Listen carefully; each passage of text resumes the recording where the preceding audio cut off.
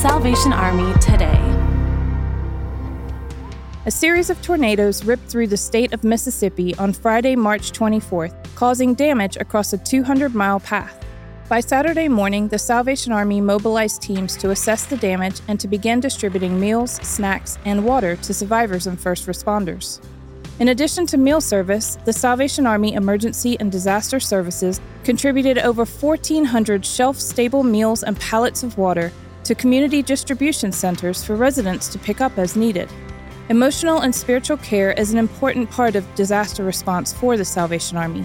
Beyond the immediate visible effects, survivors can experience emotional stress and trauma. The Salvation Army is ready to help. You can support these efforts by visiting helpsalvationarmy.org or by texting MS Tornadoes to 51555.